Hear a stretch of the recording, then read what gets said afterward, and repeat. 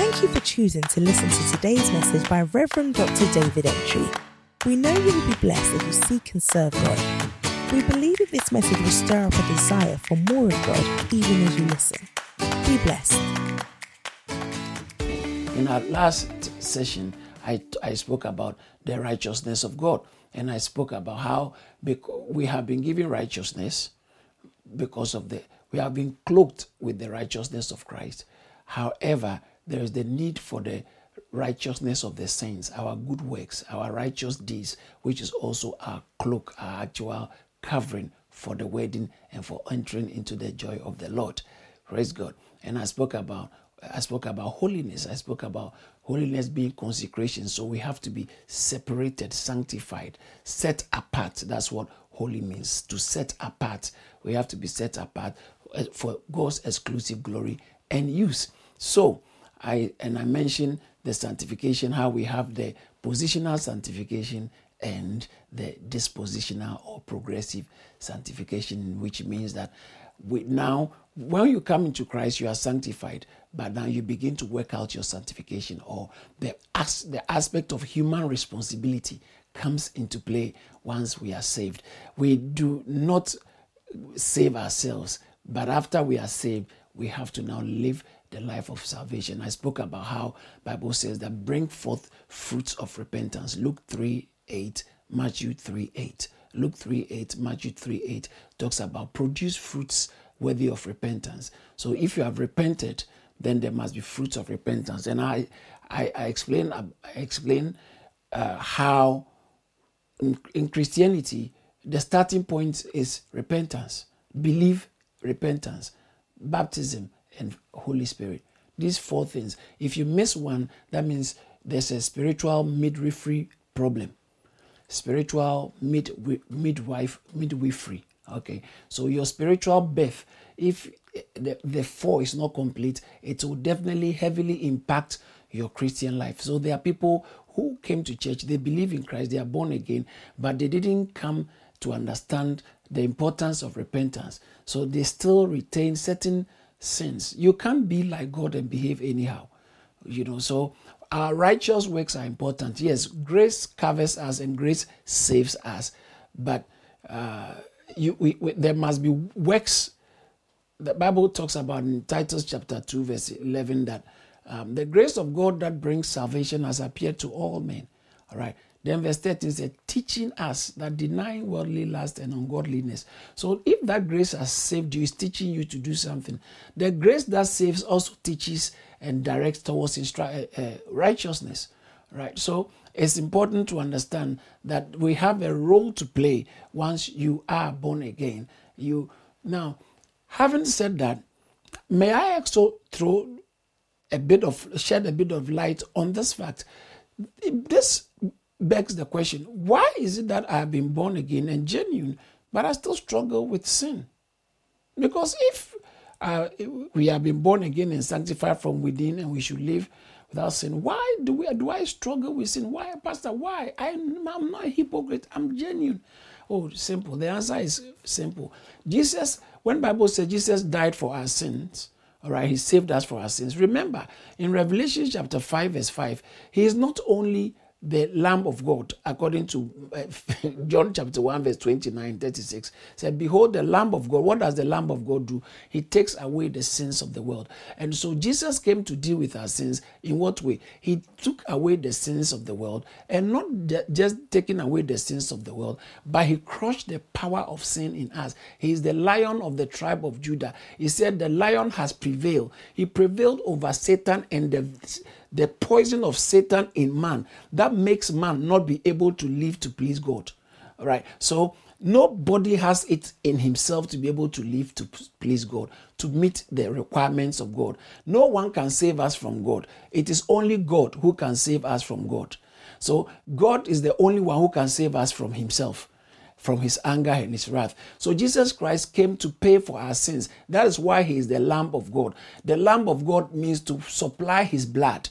We are purchased by the blood of the Lamb. We are covered by the blood of the Lamb. We are redeemed by the blood of the Lamb. He delivered us from the powers of darkness into his marvelous light. Colossians chapter 2. So he has delivered us, Colossians 1, sorry. He has delivered us from the powers of darkness into his marvelous light. So we are no more in darkness. We are no more slaves to sin. This is very important. So when you become born again, the blood of the Lamb pays for your sins. The sins that we have committed, his blood pays for it. But the Lion of the tribe of Judah, Christ as the Lion, conquers, he prevails over sin. So there are two types of sins that Bible talks about in Romans, particularly.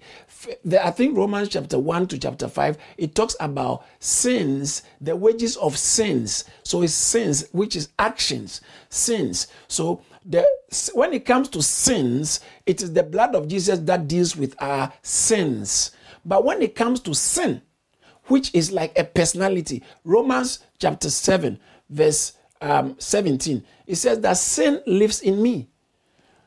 Romans chapter 6, verse 14, he said, sin shall no longer have dominion. No, it's presenting sin as a personality, not as an activity.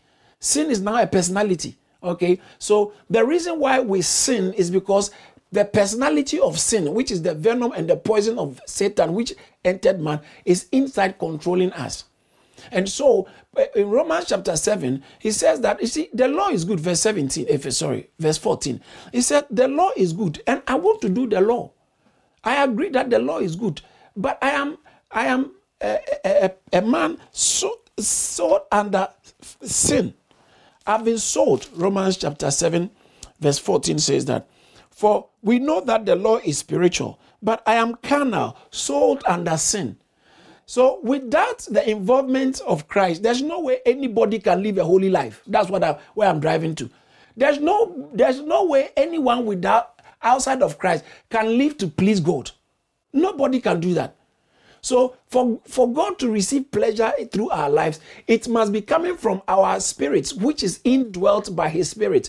So the Holy Spirit within us is what brings out the fruits of God and enables us to do what pleases God. Remember, I think in Philippians chapter 2, verse 13, it says, it is God who works in you to both to will first and to do. So the fact that you are doing something godly should let you know that even to will to do it can come from you.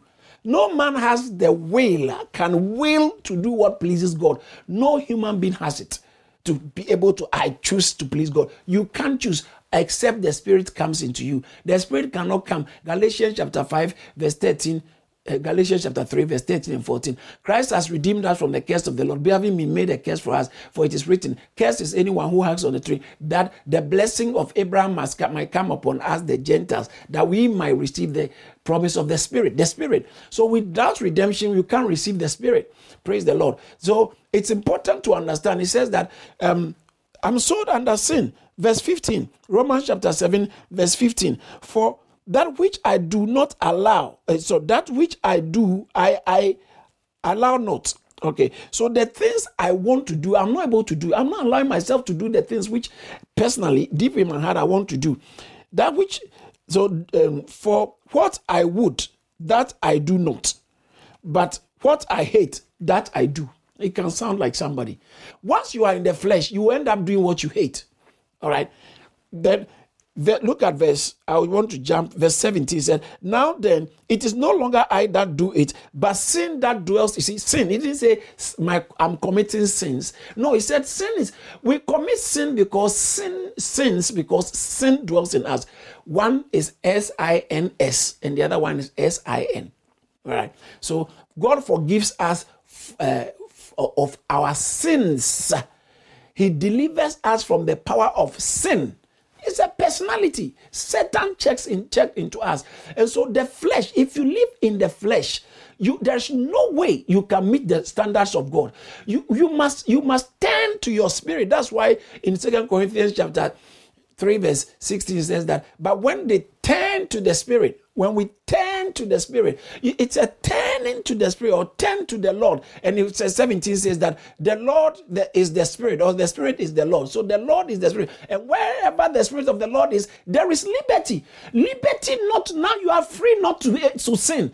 For once you can say, I'm not going to sin, and you'll be able to do that. But if you are left to the flesh alone, you only have Romans chapter 7 verse 24 and 24 working in your life. Look at that. Romans 7:24 says that, "Oh, wretched man that I am, who will deliver me from the body of this death?" Or some translation said, "From this body of death." It's a body of death.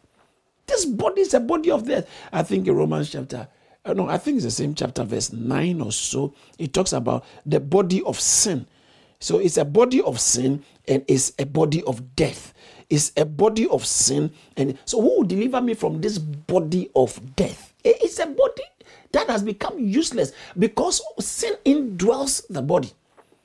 Useless so long as godliness is concerned.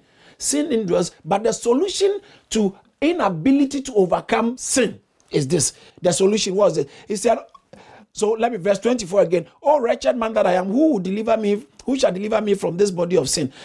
I thank God through Jesus Christ our Lord. So then with my mind, I myself serve the law of God, but with the flesh, the law of sin." The flesh can't serve God. So, but Jesus has made it possible for you to live and overcome sin. That is good news. That is why he says that he who the Son sets free in John 8:36. He who the Son sets free is free in this. Romans chapter 6 verse 14. It says that for you are no longer under grace. For sin shall not have dominion over you. Sin can't have dominion over you. Yeah, so there are people who sin can't have dominion over. So then it means that if God is calling us unto holiness, it means we can. He will never call us unto holiness if we don't have the installation for holiness. So Hebrews chapter 12 verse 14, he said, "Follow peace with all men and holiness." We have to follow it. So what we have to do, our responsibility after we have been sanctified in Christ, is to walk in the progressive sanctification, which is following holiness. Or I prefer, that's why I want to title this message, the perfecting holiness. How to perfect holiness. So this is the same as how to follow holiness. It's the same as how to be separated. It's the same as how to be consecrated. It's the same as how to remain holy and keep your garments pure. Now, he says that follow peace with all men and holiness, without which no man can see God.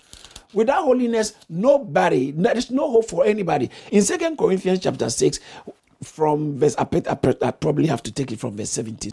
"Wherefore, come out from amongst them and be ye separated." This is be ye holy, be ye sanctified. Come out from amongst them. Withdraw yourself from a particular environment in order to be able to be holy. "Wherefore, come out from amongst them and be ye separated.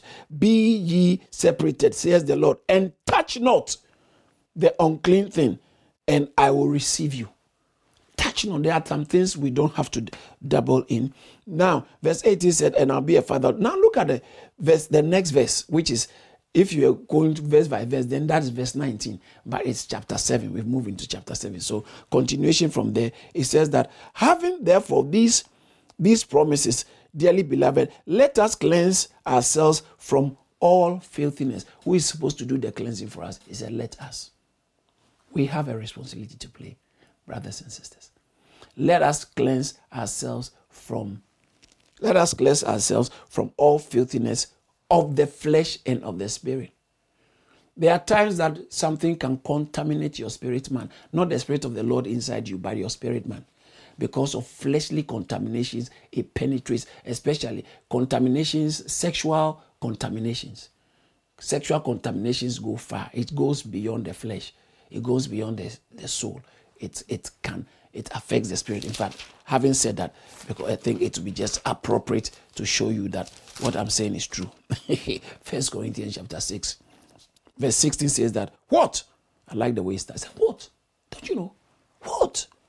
Know ye not that he which is joined to a harlot is one body? For the two, he says, shall be one flesh. Harlot is practicing, harlot is what do you call it? Prostitute. So he said, if you join yourself to a harlot, in other words, if you get into sexual immorality with somebody, he said, you become one with the person. Watch this. But he that is joined to the Lord is one spirit. So our being Christians make us one spirit with Christ. Watch this. Flee fornication. For every sin that a man does is without the body. In other words, it's outside of the body. It doesn't really go. NIV, it says that flee from sexual immorality. All other sins a person commits is outside the body. But whoever sins sexually sins against his own body. Do you not know that your bodies are the temples of the Holy Spirit who is in you, who you have received from God? You are not your own. You were bought with prayer, therefore glorify. So it said there are certain sins when you commit the sins that it's just outside the body. In other words, it's certain sins are just, they don't go far enough. But when you commit sexual sin, it goes far. It actually weakens your body. You hurt your body.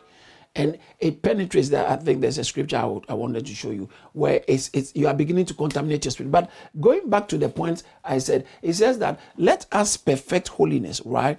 And so 2 Corinthians chapter 7, verse 1.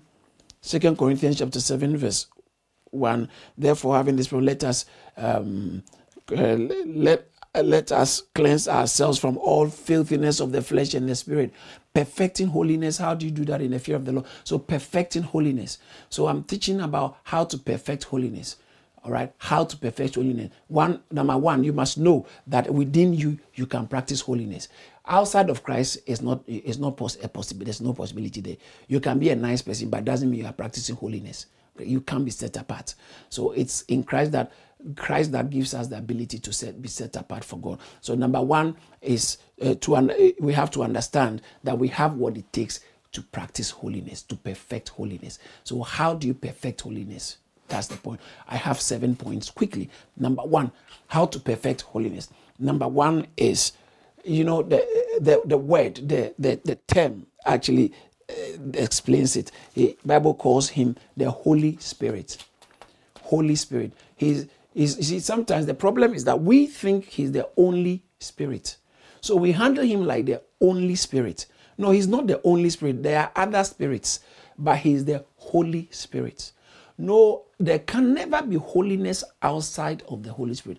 The first time the word Holy Spirit was mentioned in the New Testament is when Jesus was about to be conceived, and the angel told Mary that which will be conceived in you thou shall be of the Holy Spirit. The Holy Spirit. So it takes the Holy Spirit to do the holy things. That is why he said, do not attempt going out to do anything for me. Wait until you receive the Holy Spirit. Wait in Jerusalem till you receive the promise of the Father. So we are born again. Watch this. We are born again so as to receive the Holy Spirit. That's very important. So just being born again is not the end. When you are born again, the Bible says that Christ is the life-giving spirit. He comes into you. So we are born again to receive the Holy Spirit. Now, we have to begin to live by the Holy Spirit. If you don't live by the Holy Spirit, you can't live for God. He's the only one who is holy. Okay, so watch this. 1 Corinthians chapter 6, verse 11 says that, and such were some of you. This is talking about some behavior. Verse 9 says that, now you know that the unrighteous shall not inherit the kingdom of God.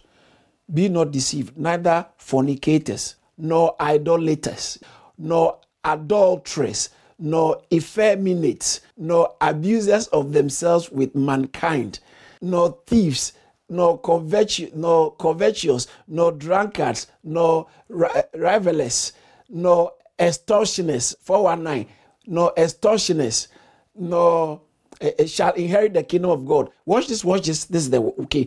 And such were some of you. Such were. You see, so what you were is not the problem. What you is, what you are is the problem. what you are, it is your own doing. That is what is blocking you enjoying the kingdom, the basileia, the rulership of God. So Satan is just having a field trip in your life. Because God can have dominion, rule in your life because of what you are. He says that for the unrighteous cannot inherit the kingdom. So watch this. He says that unrighteousness is costly. Brothers and sisters, unrighteousness is costly. Excuse me, sorry. Verse, it says that, and such were some of you, but ye are washed. Good news. Hallelujah. But ye are washed, but ye are sanctified. Do you see the word sanctified there? You are set apart. You are cleansed. But ye are sanctified. You are washed. Ye are sanctified. But ye are justified in the name of the Lord Jesus. How? And by the Spirit of our God. Sanctification is a function of the Spirit. Sanctification, holiness is a function of the Holy Spirit, not the only Spirit, but the Holy Spirit. Holiness is a function. So how do we do it? That's why Bible says in Galatians chapter 5, verse 16, walk in the Spirit and you'll not fulfill the desires of the flesh. Walk in the Spirit. Because watch this, as I was saying, the flesh was never saved and God doesn't have intentions to save the flesh. So if you set your mind on the things of the flesh, you will die. God, in Romans chapter 8 verse 5, he said, for those who set their minds on the things of the flesh shall die, but those who set their minds on the things of the Spirit shall live. Verse 5 says that, for they that are after the flesh do mind the things of the flesh, and they that are after the Spirit do mind the things of the Spirit. For to be carnally minded is death, but to be spiritually minded is life and peace.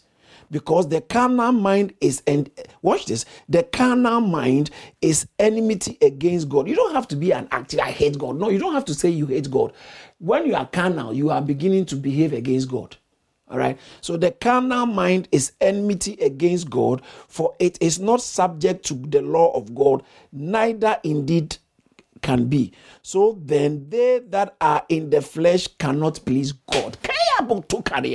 They that are in the flesh cannot please God. You have to be in the Spirit. Walk by the Spirit. Walk by the Spirit. They that it says that for they that have the Spirit, they are the, verse 14. For as many as are led by the Spirit of God, they are the sons of God. So it's a spiritual thing. All right, this is a spiritual thing before it's a mental or just an ideology. It's not an ideology. It's a spiritual thing. So number one, it takes the Holy Spirit to sanctify us. It takes the Holy Spirit to saturate us with the holiness of God on our inner man. All right, so it starts from your inner man, you being saturated with the holiness of God on your inner man. How can you live holy? First of all, by turning to your spirit. Right, depending on the Holy Spirit, because He is the Spirit of holiness. He is the Spirit of purity. He is the Spirit of truth. Praise God. Praise God. I wrote down some scriptures which I want to share with you here. Titus chapter 3. In Titus chapter 3, verse. Thank you, Jesus. Verse 5. I believe this scripture will be a blessing. Anyway, all the scriptures are a blessing to me. Anyway, but this scripture will help somebody understand. It said, not by the works of righteousness.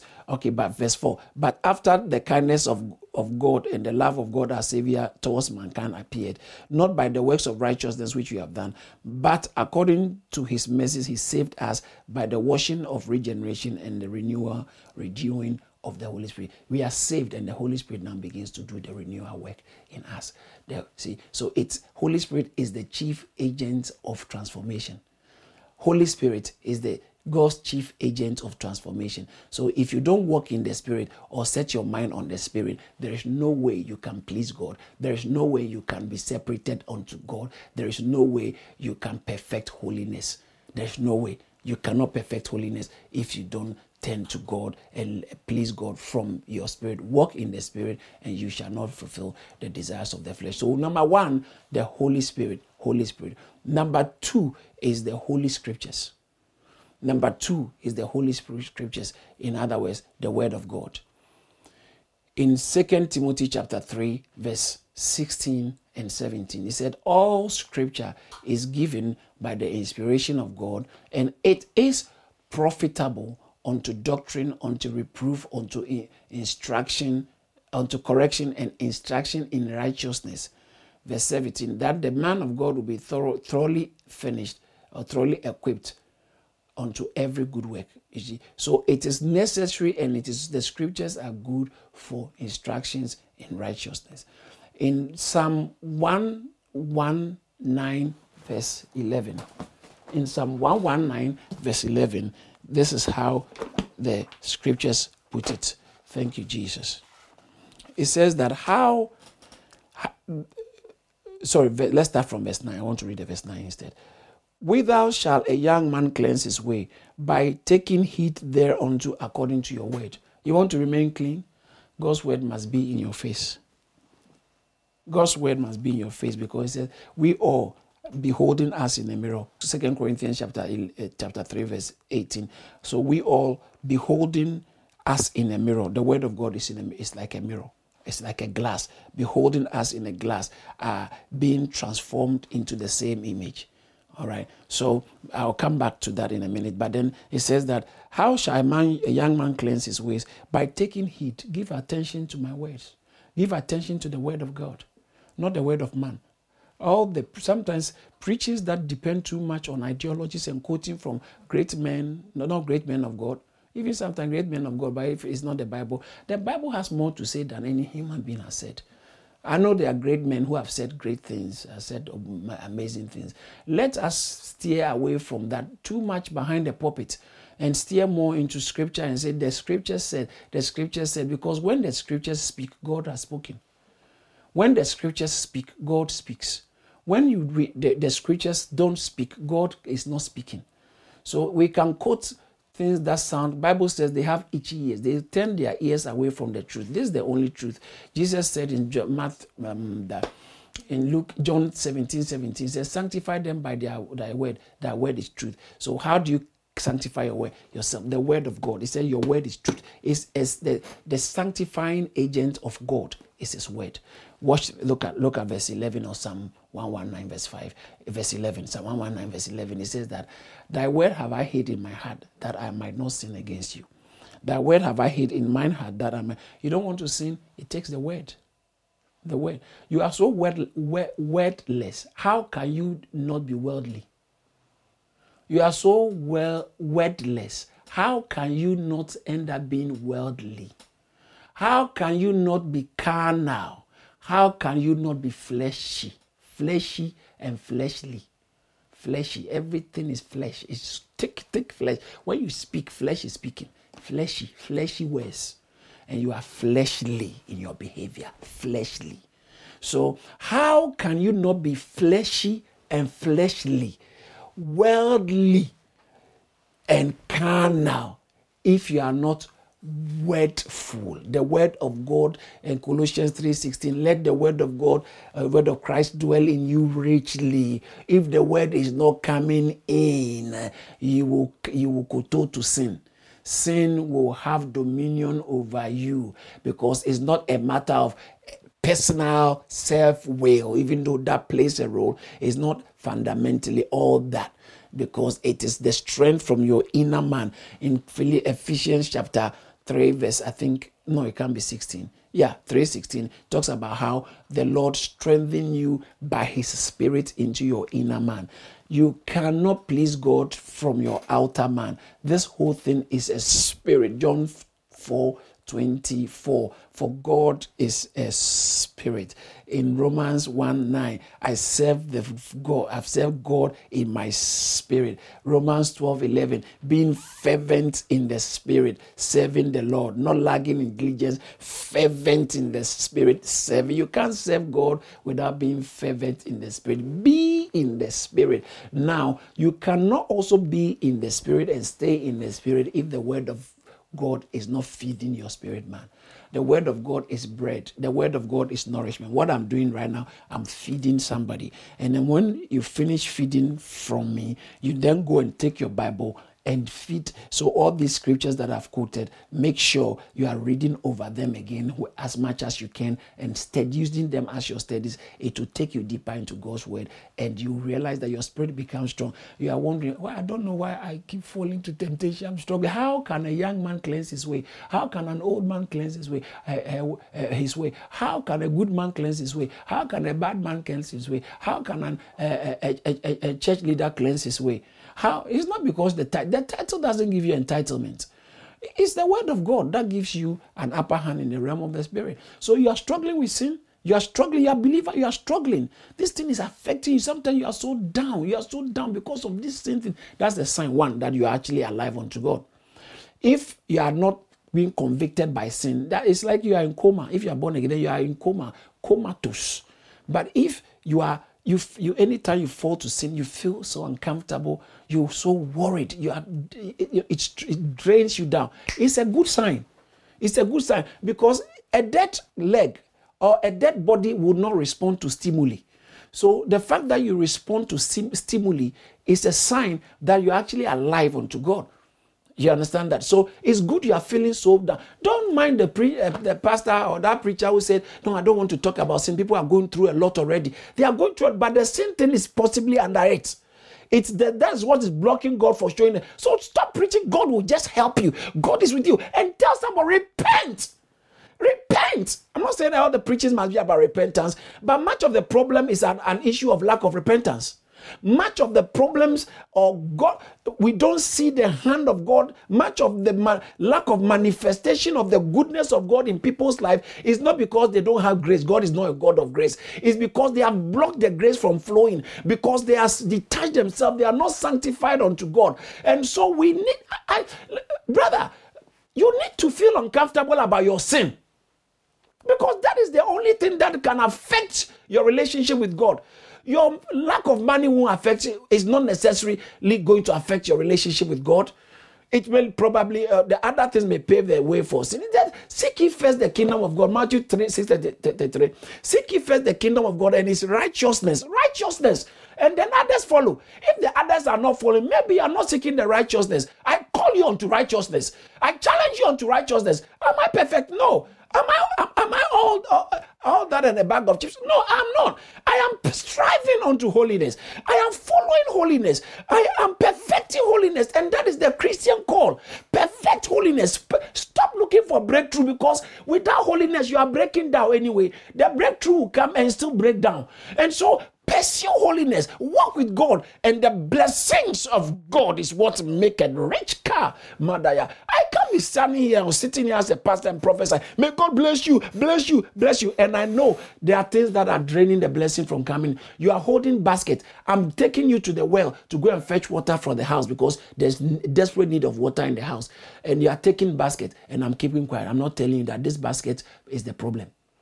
I get water in my house. You are not getting your own. It's because you are holding a basket. Basket can't fetch water. There can never be revival until people turn from sin. We can never see revival. That's why the church is weaker and weaker, because of that comfortably accommodating sin. It's like an open plan system. Sin comes and I mean, sometimes you are in church, you are not sure whether you are in the world or you are still in. It's like an open plan system. And the church must be the church.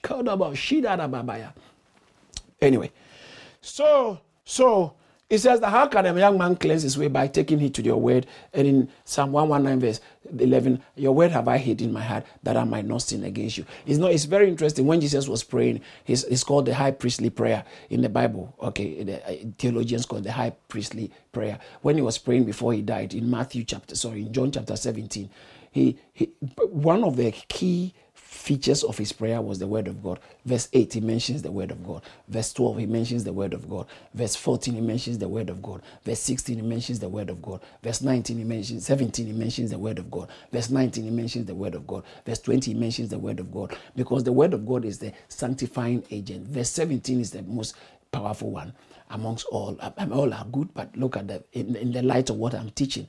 It says that John 17:17, sanctify them by thy truth, by thy word. Thy word is truth. All right, sanctify them by thy word. Thy word is truth. John 17:17 17, it says that sanctify them by thy truth. Thy word is truth. So the word of God is a sanctifying agent. When we come to the word of God, there are about 7 things the Bible mentions or relates the word or reflects, describes the word of God as. I said earlier on, number 1 is like a mirror. According to James chapter 1, verse 23, when you are looking into the law, it's like you are looking to perfect law of liberty, verse 25. Verse 26 said, if you come to the word of God and you look into a mirror and you go and you forget what you are looking like. So the word of God helps us to see how we really are.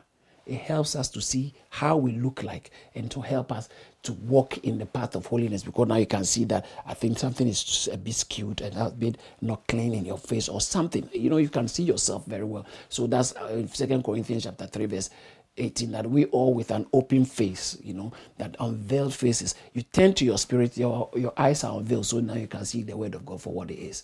So that's why it starts with the spirit. We all with an unveiled faces beholding us in the mirror, us in a glass. So the word of God is typified or is represented as mirror. Number 2, the word of God is also presented as a sword. In Hebrews chapter 4, verse 12, it says, for the word is life, is living. It's living. Anywhere it comes, it brings life. It's living. The word of God inside you means there's life going on inside you. All right. The word of God is living and is sharper than any two-edged sword. Two-edged sword means that any way you handle it, cuts. It's not got a blunt spot, a blunt side. It cuts anyway. Anywhere, it's where it works, it does the job. Get the word of God in your system and it to do. So it's like a sword to cut you and to deeply cut and help you to see deep what are the things inside us. It can be able to separate the bone from the marrow. What it means is that it goes so deep, even to affecting the deepest part of your existence, of your being. That is why unbelievers don't want to hear about the word of God. Because if you quote the word of God in its truth, it goes so deep. The word of God, this was how somebody puts it. He said the word of God, I think it's Martin Luther who puts it this way, the reformer. He said the word of God is like, it has feet, it runs after me. It has eyes, it sees me. It has a mouth, it speaks to me. It has hands, it lays hold on me. When you go to the word, holds you, it takes hold of you, it grabs you. The word can grab you. The word can run, it runs after you. It has feet, it's running after you. It has mouth, it's speaking to you. It has eyes, it's looking at you. When you go to the word, it goes so deep because it's able to separate between, cut asunder the soul from the spirit. The dividing between the spirit and the soul. What is not of God, the word of God will help to set it, clarify it so quickly.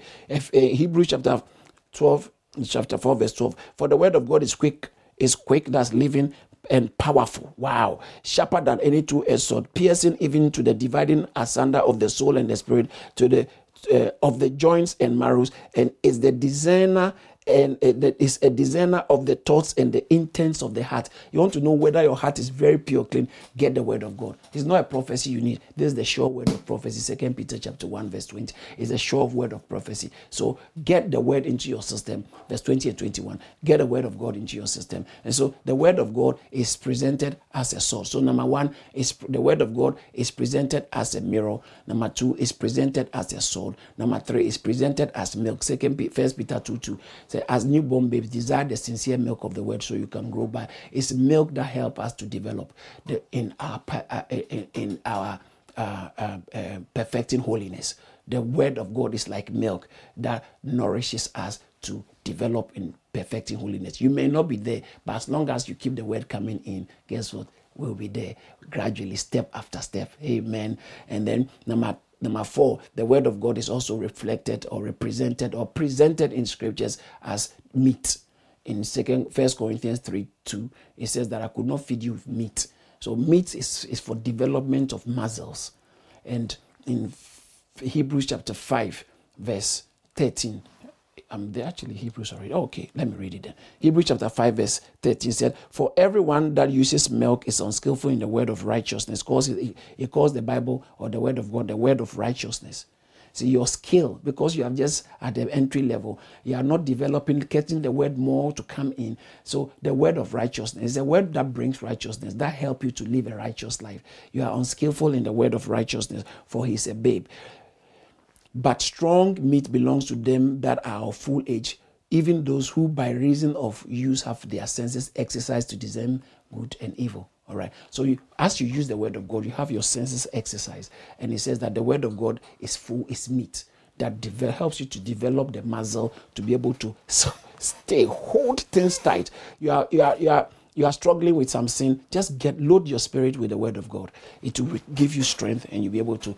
The enemy brings the temptation. You'll be able to, Satan, this time you can't get me. So the word of God is also presented as meat. Number 4. The word of God is also presented as knife, according to John chapter 5, so chapter 15. John chapter 15, verse 2 and 3. It says that, thank you, Holy Spirit. Hallelujah. I pray somebody is receiving something in Jesus' name. Every branch in me that bears no fruit, he takes away. And every branch that bears fruit, he prunes it, that it might bring forth much fruit. So pruning is the pruning fork, pruning knife. Now ye are cleansed through the word which I have spoken to you. So how does he prune us? With the word. The word is like knife. It's the knife to shave the unwanted hair from your body. It's like knife to cut off some things. So it's knife to cut. It cuts some things out. So the word of God in our scriptures, in our walk with holiness, there are things need to be cut out or cut off. We need the knife of the word to prune us. It's a pruning knife. Hallelujah. So the word of God in scripture is presented as a mirror, is presented as the sword, is presented as milk, is presented as meat, is presented as a pruning knife. And then number 6, the word of God in scripture is also presented as water for cleansing. Ephesians chapter 5 verse 26 is by the cleansing of water by the word. So it's presented as water for cleansing. The word of God is used to cleanse us in our pursuit and in our walk in holiness. Praise the Lord. These things are very important. And finally, the word of God also is presented in scripture as lamp. That word, Psalm 119 verse 105, that word is a lamp unto my feet and a light to my path. It helps us to see our path and go up. The path, it shows us in the path of holiness. It says that the Lord is my shepherd, I shall not. He maketh me to walk, lie down green. It makes me walk in the path. It leads me in the paths of righteousness. Okay, there's a path of righteousness. It takes the word of God, saturating, living in a person, because the word is living in a person to help you walk in the path of righteousness. Amen. So the word is a cleansing agent, the word of God. Number 3. All right. So I've spoken on the 7 ways to go. But quickly, the third point. So first point of how to perfect holiness and how to be separated is number 1, the prayer. Number 2, the word of God. So number 1 is the spirit. Number 2 is the word of God. I'm sorry about that. Number 3 is very important, is eternity mindedness, heavenly mindedness. Colossians chapter 3 verse 2 and 3 says, since you are seated with Christ, set your mind on things above. What is your mind on? The things your mind is on will determine your purity. Or let me put it this way, looking at things in the bigger picture. God has a global plan. The fact that you've lost your job or things haven't gone through for you doesn't mean God has gone on holiday. It probably may be part of God's plan, programming in doing something greater on this generation. John the Baptist died. Jesus died on the cross. His death was not a loss to the kingdom of God. It was a gain. Stephen died. He was martyred. It wasn't a loss. So by human nature that we see anything that is not beneficial to our instant living as a loss. You have to lift up your eyes and look at the holistic picture. It's called, look at things from the point of eternity. I'm going to throw a big word here, theological word. Sometimes it's good to just be familiar with that, okay? It's called subspecies aeternitatis. Subspecies aeternitatis. In other words, looking at things from the eternal perspective. Subspecies aeternitatis, eternity. in the light of eternity. You see, so if you want to walk holy and live a holy life, perfect holiness, then you have to subspecies aeternatetus. Aeternatetus. Subspecies aeternatetus. Hallelujah. Subspecies aeternatetus. I wish I could do a song out of that.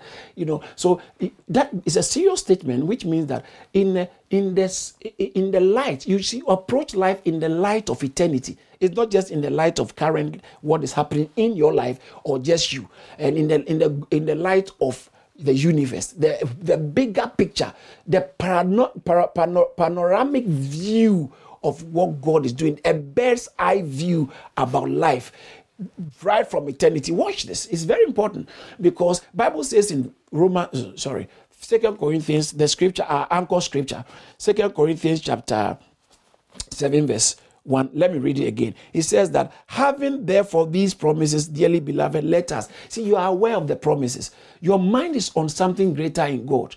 Your mind is thank you. Your mind is more on God than on you.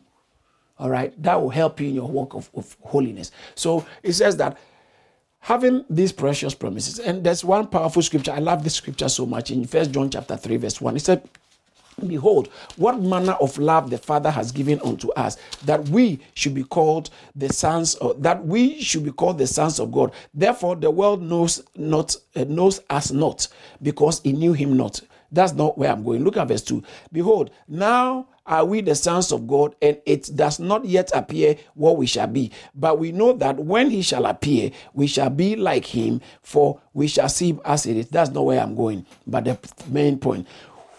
We know that when we appear, we shall be like him. So we know. But look at this. And every man that has this hope in himself purifies himself even as he is pure. If this is your hope, when you are heavenly minded, when you are thinking, nowadays, it's worrying that in many church settings, the awareness of eternity has been marginalized, has been eclipsed severely, has been eroded. Many modern day Christians don't think about eternity. They think about materialism. Now. Oh, it's me and what God is doing now, and what is now. Some in the past, some preachers went as far as saying, I'm not saying in the past 20 years, some preachers went as far, carnal preachers of God's word went as far as saying that as for heaven, it's not a problem. Let's always think about those. Let's think about now, earth now. How can you live for God if only what you are thinking about is now? Your best living, when you say life is going to better. Let's stop thinking about that and think more about how we can fulfill our heavenly assignment. Because one day, all these so-called better things on earth shall be left behind.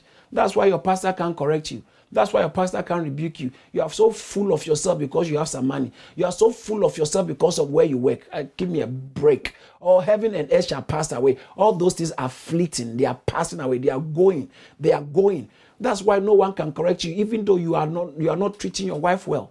Even though you are maltreating your wife, you are maltreating your husband. No one can correct you because you are very powerful. You know some big people in authority. Excuse me, you can be in authority and there is a higher authority. One day we shall all stand before the judgment seat of Christ. 2 Corinthians chapter 5 verse 10. It's very important. We shall all stand before the judgment seat of all of us. We shall stand before the judgment seat to give account to God what you have done in your body. What we have done in our body. And so when you have this in mind, Bible says, he who has this keeps himself. Let me read again. Verse 3 that every man that has this hope in him keeps himself. The Christian hope is the hope of his coming. Bible calls it the blessed hope. 1 Peter chapter 1 verse 8 or something like that. The blessed hope, the glorious appearing of our Lord and Savior Jesus is the blessed hope. The actual Christian hope is the coming of the Lord Jesus. So it's very important to understand that all these things we have to do it with eternity in mind. We have to be eternity minded. Praise God and praise God and praise God. He who has this hope in himself cleanses himself.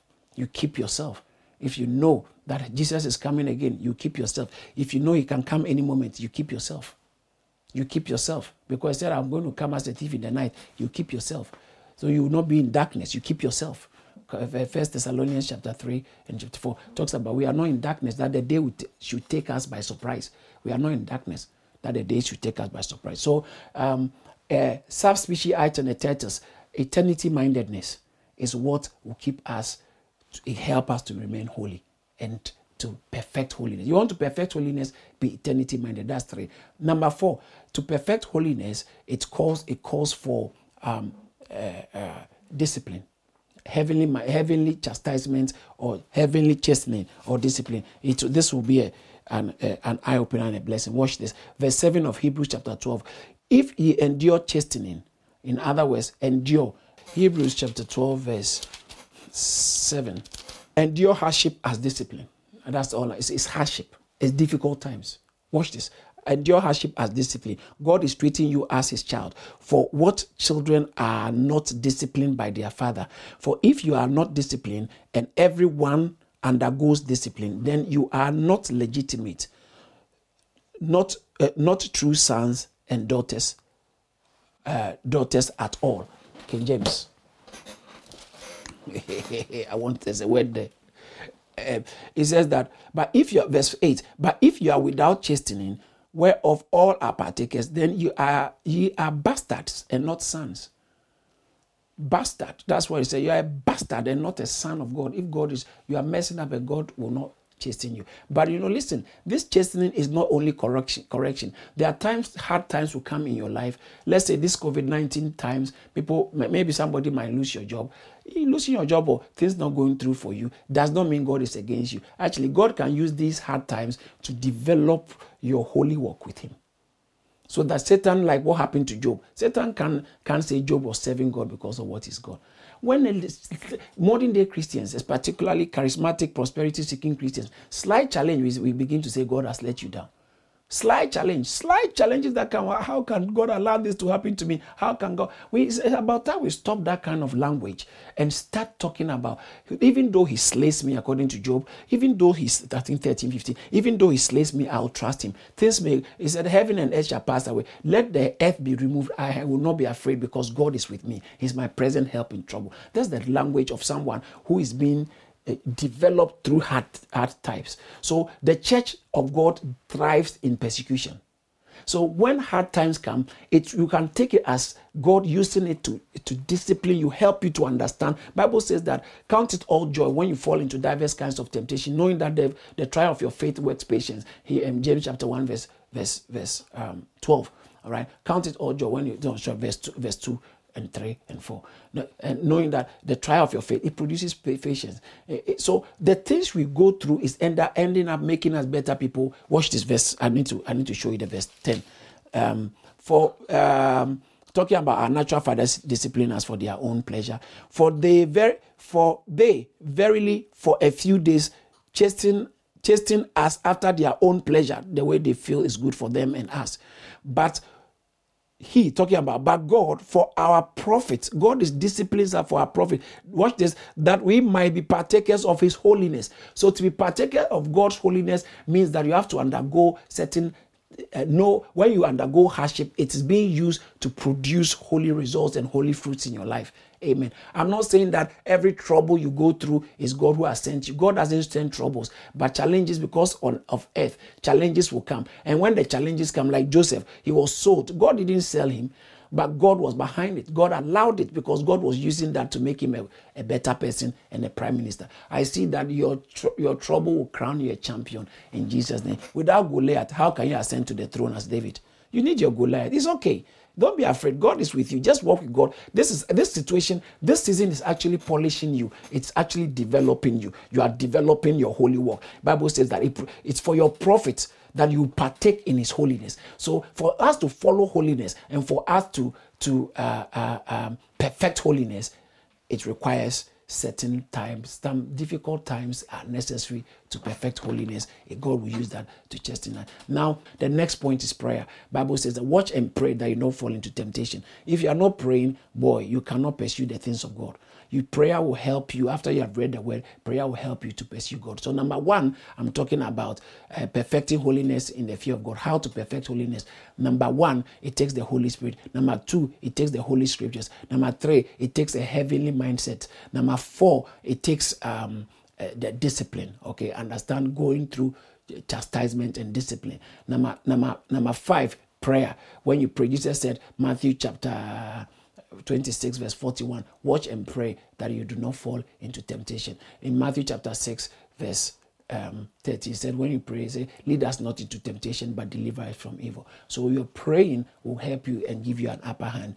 It's very important. Be prayerful. Be prayerful. The early church was always praying, and prayer plays a major role in the holy brother's life. Then number 6, all right? Number 6 is, besides prayer, it's vigilance. This point is so important. Let me take my note here quickly. This point is so important. Ephesians chapter 6 verse 18 talking about watch there in pray or prayer and watching thereon unto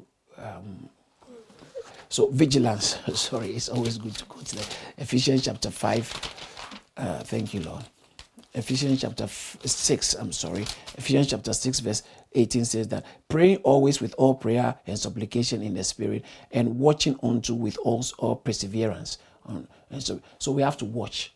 All right. Jesus said in Mark chapter 13, verse 33, 34, 35, 36, it talks about verse 37 said, whatever I say to you, I say to all, watch. He taught them how to watch, be watchful. In 1 Peter chapter 4, verse 7, it speaks about how we should be sober and watch unto all things. Okay, 1 Peter chapter, I don't want to because of time.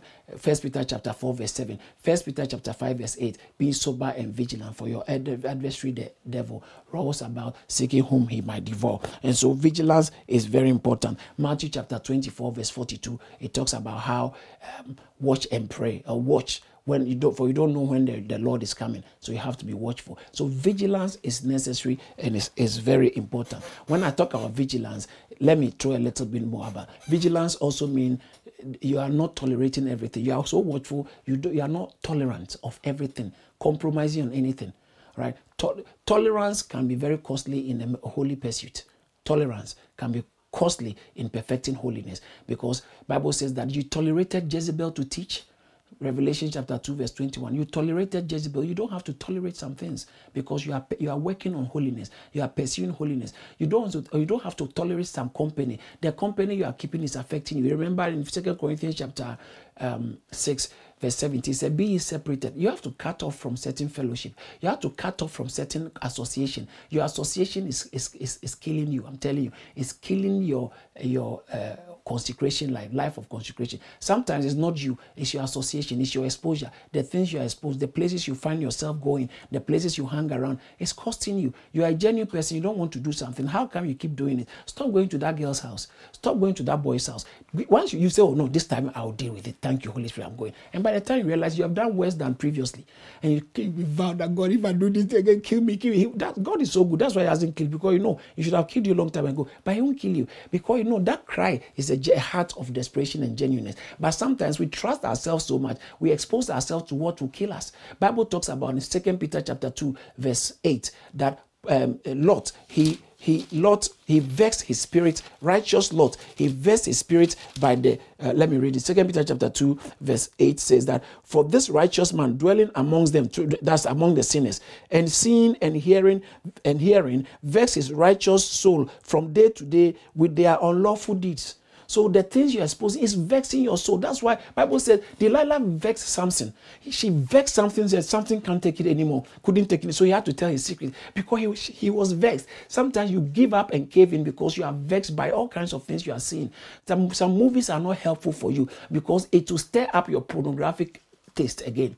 Because you are still a human being. The flesh is not saved. The flesh has its desires. So if you don't aggressively fight it, you all end up always fulfilling the desires of the flesh. You have to fight it. Cut off yourself from something. Be vigilant. Be watchful. Watch out. In 2 Timothy chapter 2 verse 22, 2 Timothy chapter 2 verse 19, it says that, nevertheless, the foundation of the Lord stands firm, having this seal. The Lord knows those who are his. And let all those who name the name of Christ or God depart from iniquity. That's the foundation. It's the foundation. Depart from iniquity. So you have to watch out and depart from things. You have to depart. Leave some things alone. Get out of that house. Get out of that site. Get out of that relationship. Get out. Get out. Other than that, you can never perfect holiness. I'm telling you. Holy Spirit is you. There you are receiving the word. You are praying, but you can't perfect holiness because what? Of your environment is saturated. Finally, in 2 Timothy chapter 2, verse 22, nice scripture to remember. 2 Timothy 2:22. What does it say? It says that flee fornication. All right, flee youthful lust, and pursue righteousness, peace, holiness, with those who call the name of God out of a pure heart. So your company will even determine your effectiveness in perfecting holiness. You have to do it with some people. So change ship, jump ships, change association. It will really help in your perfecting holiness. And finally, 2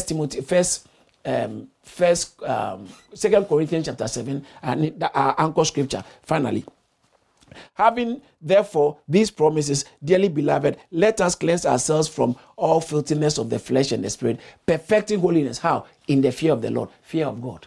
Fear of God. You must always know that God is a consuming fire.